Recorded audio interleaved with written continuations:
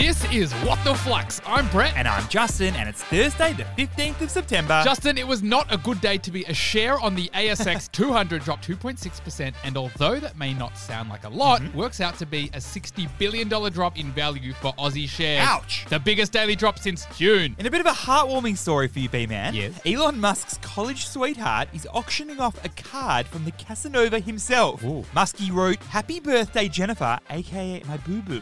And now the birthday card is expected to sell for over $10,000 US. Love it, Justin. 3 romantic stories today. Let's do it. For our first, Canva has announced a massive product expansion that will pit its product directly against Microsoft and Google for large business and enterprise customers. Wow. First it took on Photoshop, but this is a whole new level. So what's happening here? Well, we've spoken many times about Canva, the graphic design platform, which is used to create pretty much any and every graphic. There's social media graphics, there's presentations, there's posters. And one of the meanest background remover features that I've ever used. Now, Brett, Canva was always tackling a pretty massive market. But it's not satisfied with that anymore. Canva has just announced a whole host of new Work Suite products as part of its product expansion. Think Canva Docs, which will take on Google Docs for interactive documents. Think Canva Websites, which will take on Squarespace and Wix as a website builder. Or think Canva Whiteboards, which will take on Miro, the brainstorming tool. And it plans to take on all these markets through its product-led growth strategy. So what's the key learning here? Product-led growth is a business model that uses the product at the core of customer acquisition, retention, and expansion. You see, Juzzy Boy, Canva started as a direct-to-consumer product, helping everyday people make better design. These everyday people started to use the product in their workplace, and word spread. Then Canva started to dominate the small business and sole traders market around the world. But Brett, now it's clear that Canva is aiming to break into large organizations where more of the moolah lies. And they reckon that employees in, say, a sales team, they start using Canva first for pitch decks, and the product catches on virally throughout the company. Next minute, they've got about 87 million monthly users, including 10 million paid users. And with this new product suite, Canva will look to land and expand even further in organizations. For our second story, Christmas may have come early for Instagram creators who are getting gifts as part of a new tipping feature that could become a key part of Instagram Reels. The old tipping culture tipping over into the digital world. So talk me through this one. Well, Instagram's obviously trailing well behind TikTok. Yeah, as we mentioned yesterday on the pod, Reels has less than 10% daily view time as TikTok. That'll hit Zuck right where it hurts. We know that Instagram's been criticized for its algorithm and its general business model, but internally, it's been really concerned about its inability to tap into new creators. Get this, an internal meta document shows that almost a third of the Reels posted so far were actually reruns that had been created on other apps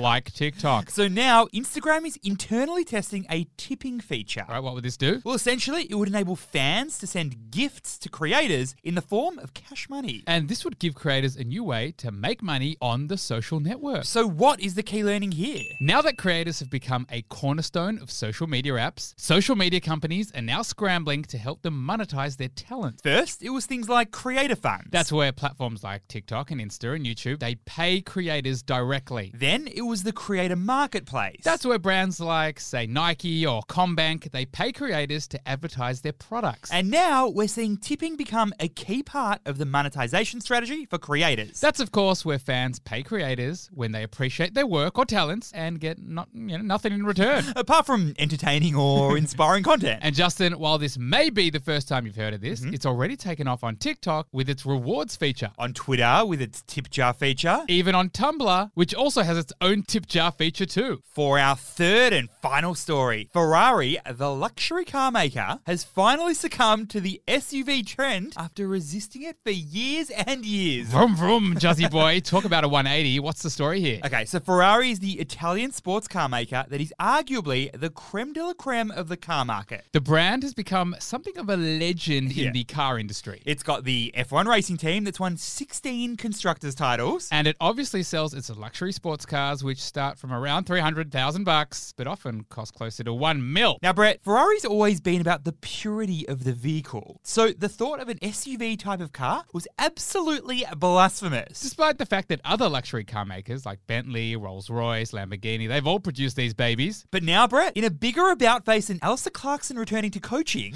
Ferrari has announced they'll be releasing a 4-wheel drive. Guess the pull of the money couldn't be resisted for even the biggest purists. So what is the key learning here? Striking the balance between maintaining Maintaining a strong brand and following market demand is a challenge for all companies that are looking to grow. We know that Ferrari has built an absolute powerhouse of a brand. Correct. It has a brand strength index score of 94.1 out of 100. Well ahead of any other car maker. But here's the thing, 40% of vehicles sold around the world are now SUVs. And this figure is even higher in the luxury market. For example, last year, 60% of Lamborghini sales were from SUVs. Rolls-Royce also achieved its best sales, largely thanks to Hello, the SUV. So Ferrari is now following the crowd to bank some juicy SUV revenue. And now it just needs to make sure it doesn't compromise on its brand. Flux fam, we want to hear from you. If you're enjoying the pod, make sure you give us a 5-star rating and let us know in the reviews. Or you can hit us up at flux.finance on TikTok, Instagram as well. Thanks for listening, and we'll see you tomorrow.